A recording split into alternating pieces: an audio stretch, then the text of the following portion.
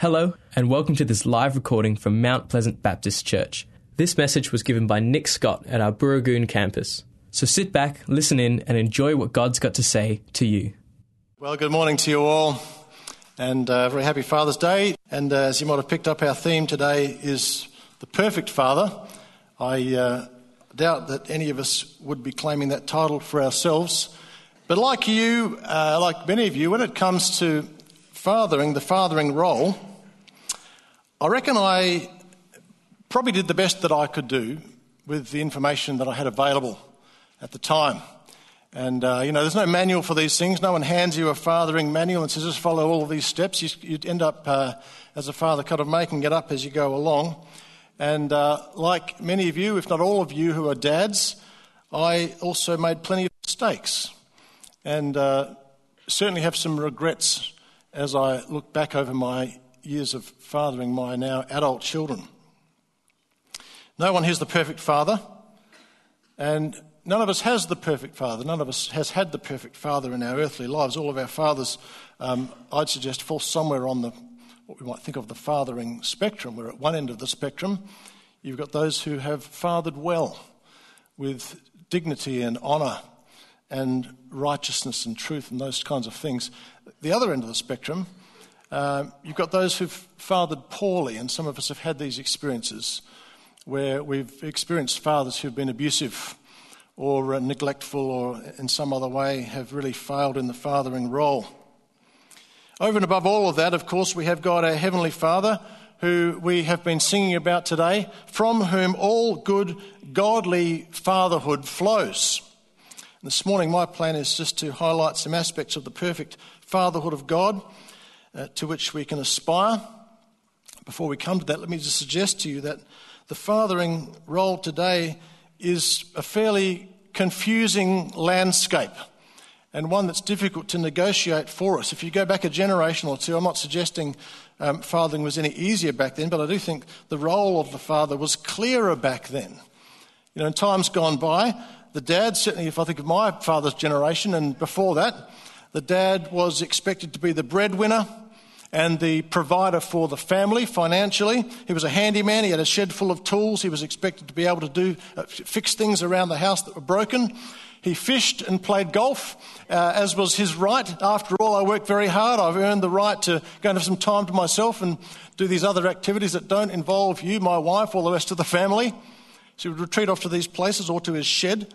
He was in charge of the outside of the house, things like maintenance and the lawns and the car and the barbecue.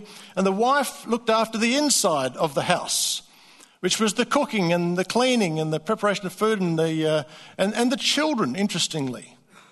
It was the mother's role predominantly to take care of the children and tend to their needs. But for the perfect father today, there's a whole new set of expectations.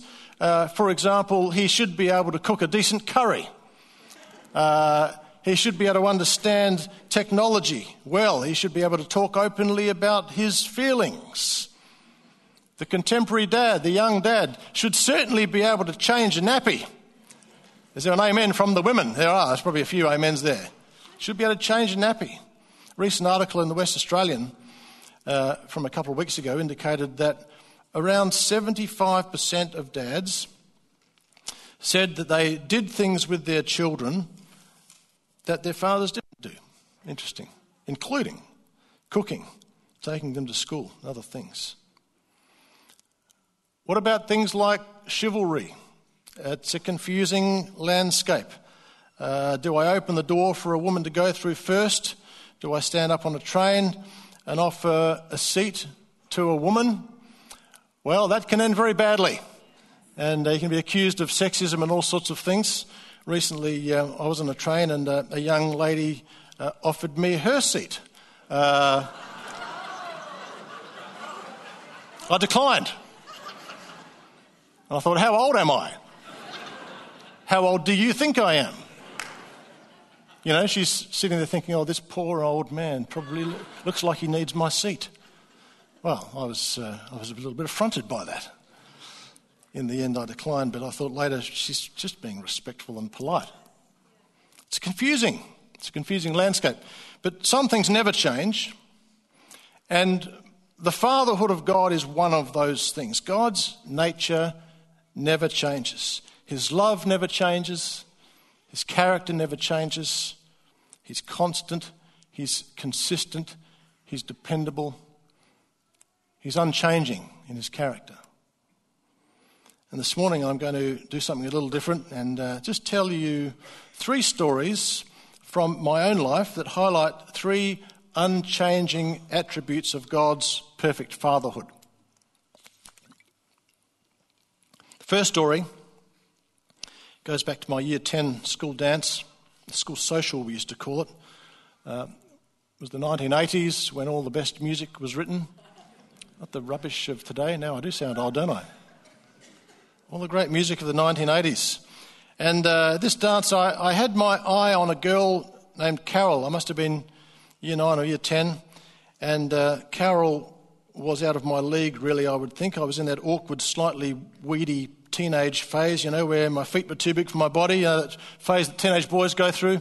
Everything was a little bit out of proportion and underdeveloped. I'm still emerging from that phase, as you can see this morning. But I'm getting closer, which is good. Anyway, I asked Carol if she would go with me to the social. And back in those days, going with me to the social, what all that really meant was that we would arrive in separate cars, separately, ignore each other for most of the night, and occasionally dance sort of 2 or 3 feet apart from one another. That was the school social back in my day. And I use the term dance loosely. It was more like an uncoordinated, awkward shuffle that we would just, stand around and just move awkwardly. Yeah, there's a bit of a move for you there, Christine. But the goal of the night, certainly in my mind, was to be engaged in that awkward shuffle at the moment when a slow song started to play. Something by REO Speedwagon or, Spandau Ballet, for those of you who are sort of children of that era. Because what would happen then, that might potentially lead to a slow dance and actual physical contact with the girl who you were with at the time, if you were lucky. That never happened, sadly, not on that dance anyway. But something else happened that involved a boy named Paul, who was one of the bad boys. Paul, unlike me, was one of these guys that always seemed to get in fights. He always smelled of cigarette smoke. He'd be down behind the school sheds, having a bit of a fag before school and lunchtime. He was one of these kids that trouble would just kind of follow him around. Well, Paul was there that night, and as I recall, there was a scuffle on the dance floor, and as a result of the scuffle, Paul fell roughly into Carol, and in response, Carol pushed Paul away, which Paul then took offence at, and Paul then turned and spat on Carol. On her dress. It was, like hanging. It was one of those... Too much information, but you get the picture. It was a horrible thing, actually, a horrible thing. And Carol then stormed off in angry tears. Well, something happened to me in that moment, and I developed something that resembled superhuman courage and strength. It was like an Incredible Hulk moment. Muscles began to bulge. Had this Arnold Schwarzenegger veins sort of pulsating in my neck. And I flew into this blind rage, totally out of character. I think anyone who knew me would have thought, who are you and what have you done with my friend? This blind rage. Next thing I had Paul. Bearing in mind Paul is slightly scary, unpredictable Paul, who's had plenty of fighting experience. I had Paul by the shirt front up against the wall, and I was ready to just absolutely deck this guy. And as I tell the slightly embellished version of the story, it took several students and teachers to pull us apart and to restrain me. Such was my superhuman strength at that time. But you see, Paul had dishonoured my girl. She wasn't really my girl, but I thought of her as that at the time. And Paul had dishonoured her. He'd disrespected her. He'd shamed her. He'd done something dreadful and abusive. And so my response was to jump to her defence very dramatically in this case. Now, with each of these 3 stories, there's a perfect version of the imperfect human example, if I can put it that way. And the perfect version is found in the character of God, who in this case is described through the Scriptures as a jealous God. Actually, all through the Scriptures, in multiple places, he's described as a jealous God.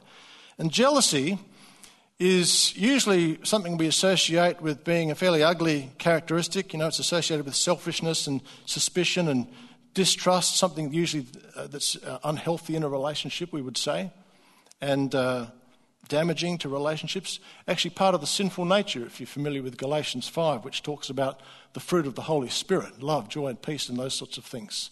Galatians 5 also speaks about the fruit of the sinful nature, which includes things like jealousy, part of the sinful nature, something to be avoided.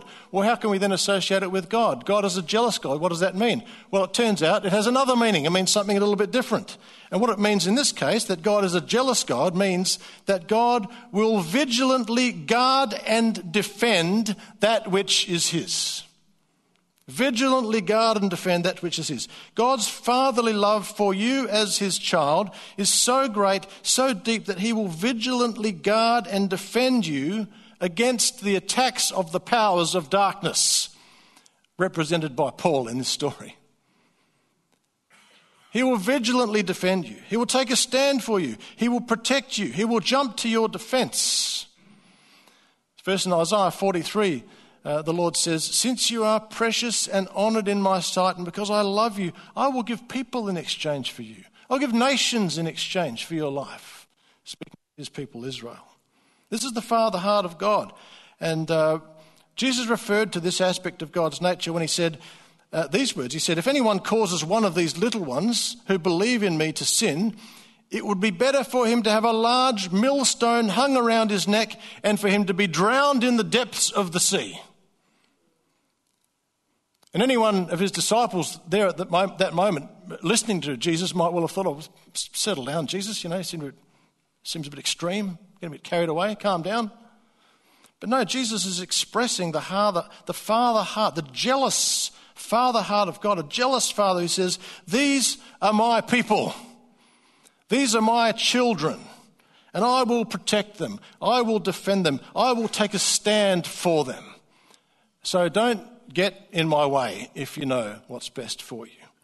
So as an earthly father, you know, when you, many of you have experienced this, when you side with your children, when you lovingly protect them, when you defend them, when you believe them, when you take a stand for them, you'll do it imperfectly, as I did on the dance floor in 1983 or whenever it was.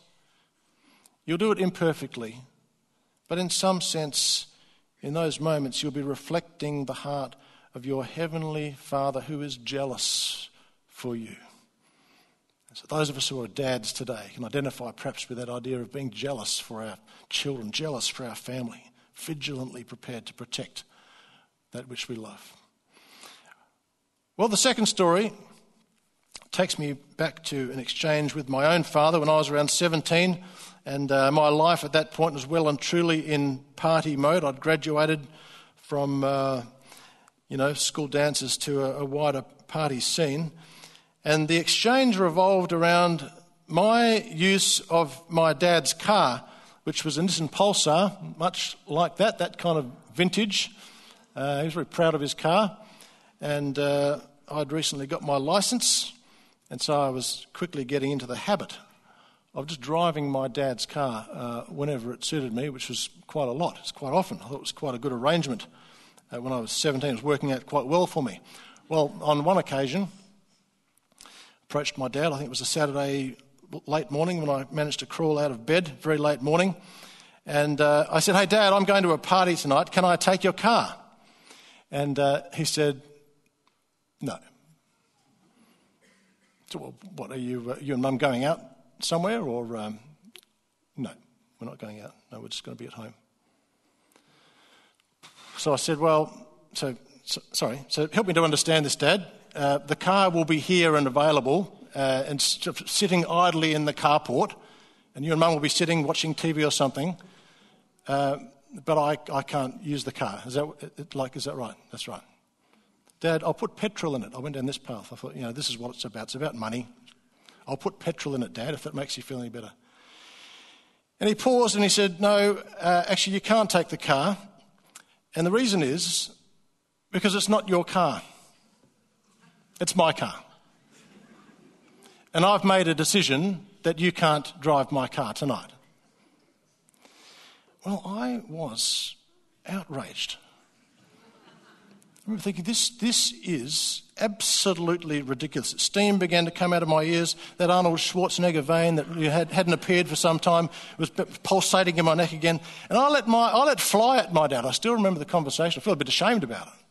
I absolutely let fly at my dad, and I told him how ridiculous it was, what a Scrooge he was, how selfish he was, how unfair this whole situation. And he let me rant and rage for a while as I said various things that were really quite unkind and unfair, inappropriate, totally, from a son to a father. He let me go at it for a while, and I discovered it didn't change anything. It didn't change his mind. Probably made it worse. And so I didn't take the car. Now, I didn't appreciate it at the time, but you see, I had some things to learn when I was 17 years old. Things to do with taking responsibility for my own life, my own circumstances. Things like not taking things for granted, not assuming. I had some growing up to do. I had to develop this understanding that it's not appropriate for me just to use my parents as a convenient vending machine whenever it suited me, as many of us view our relationship with God, actually. And as I reflected back, I didn't see it at the time, but as I reflected back, I realised my dad's decision was a right decision. Actually, it was quite a brave decision. Because, and many dads would appreciate this, you understand that there are some decisions you make that are going to actually introduce some trouble and some conflict. And he knew that, so it was a brave decision for him. And again, there's a perfect version of this imperfect example, and the perfect version is found in the character of God, who in this case is described through the Scriptures repeatedly as a just God. He's a just Father. And this first verse in Genesis is actually the end of a conversation Abraham's having with God, his father. And in the end of the conversation in his prayer, he says, will not the judge of all the earth do what is right? Some versions say, will not the judge of all the earth act justly? And the answer, of course, is a resounding yes. Yes, he will act justly. If we look at the next verse as it comes from Deuteronomy 32 there, all of God's ways are just. We discover in the Scriptures. They are all just. He is faithful. He is upright. He is just in his very character. He's incapable of doing anything that is not just. He is just. And there are times in life when things happen that cause us to react like my 17-year-old self and rant and rave at God and tell him how unfair he is, how unjust he is, how ridiculous this scenario is that I now face in my life. It's just so unfair. We cry out to God about the injustice of it all, but you see, in our limited understanding, with our incomplete perspective, there are things we need to learn. And how wonderful to know that we have a God who is a just Father. And yes, things do happen in our lives that are unjust. It's not God that brings them our way. Many things in life are not fair, but God is fair. God is just. If you're an earthly father, you know that there are times when you need to make decisions that make you extremely unpopular with your kids.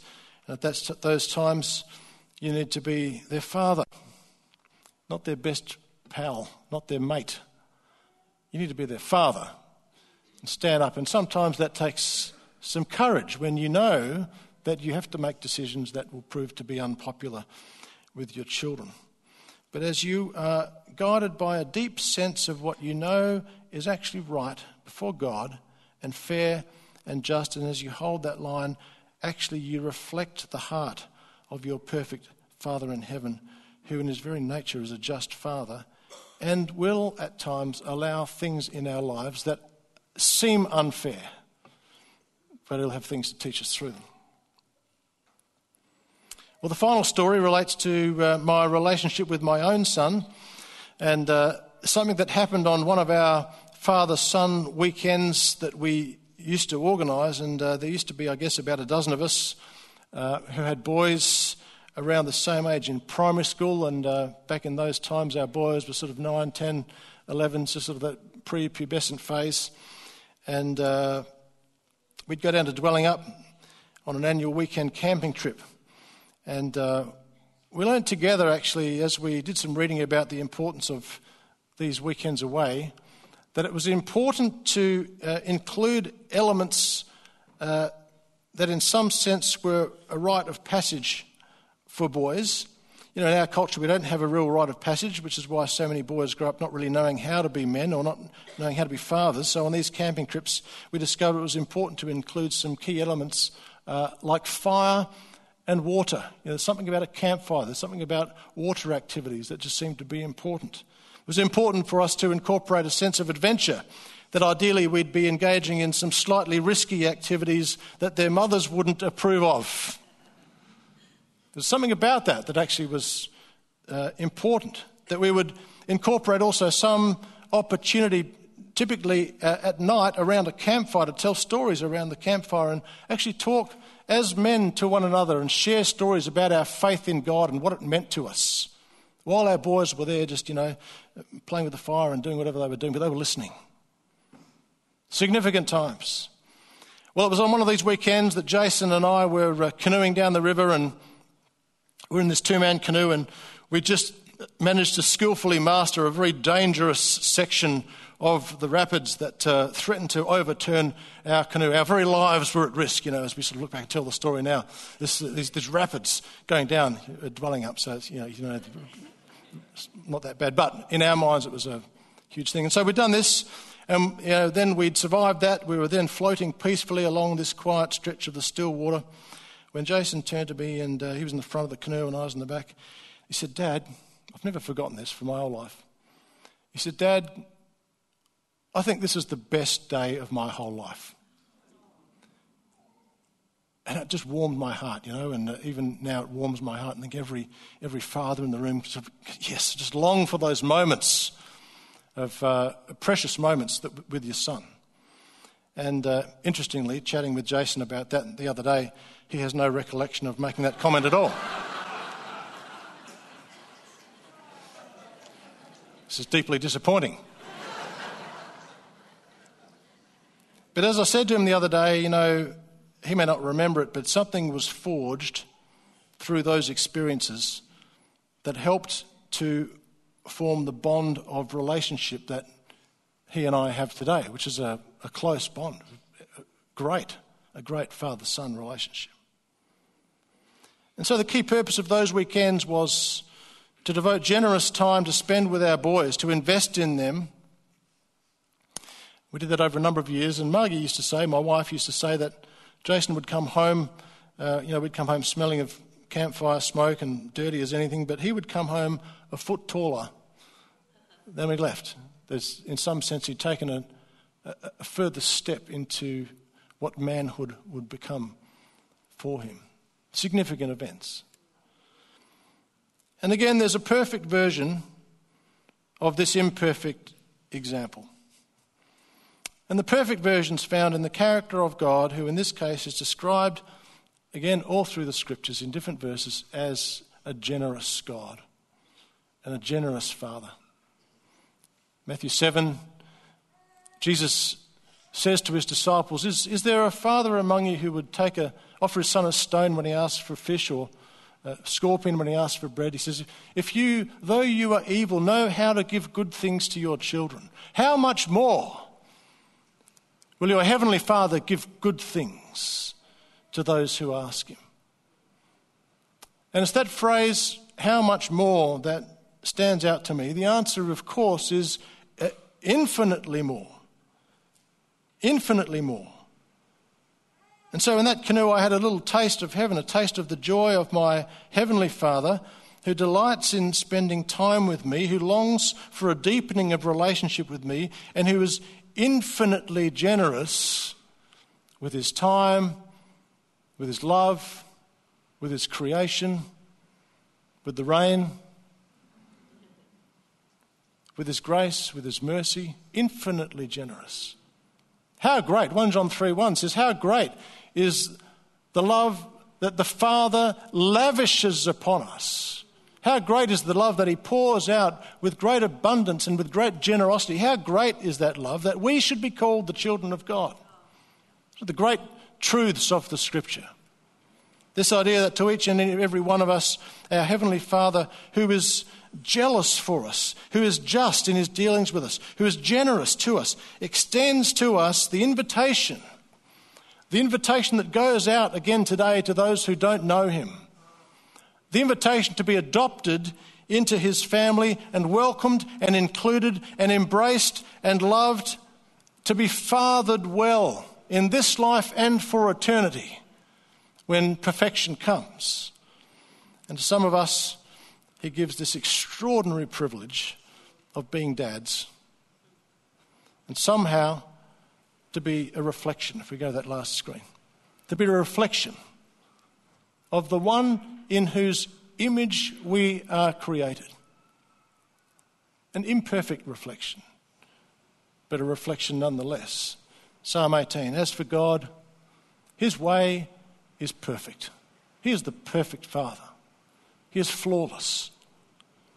He shields those who take refuge in him. We have a perfect Father in heaven who loves us with perfect, everlasting love and who teaches us to live in a way that honours him and honours those around us as we live rightly before him with his help, with his grace, with the power of his Holy Spirit within us, and we live lives that begin to reflect the perfect Father.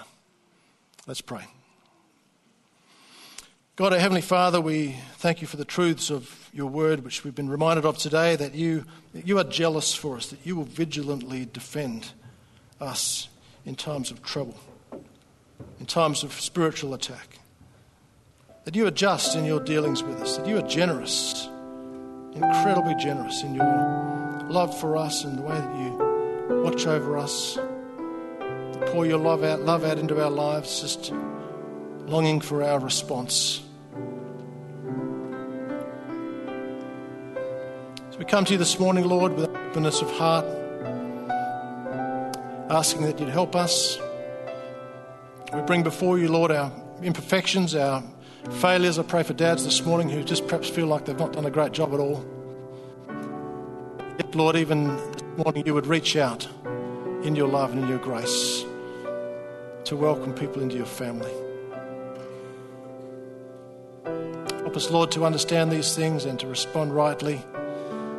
And we pray your blessing on each and every one this Father's Day. In Jesus' name, amen.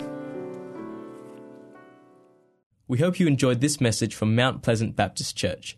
If you'd like to talk to someone about what you've heard today, then you can contact the team at Mount Pleasant Baptist Church by calling the office during office hours on 9329 1777. Thanks for joining us. We look forward to your company again soon. God bless.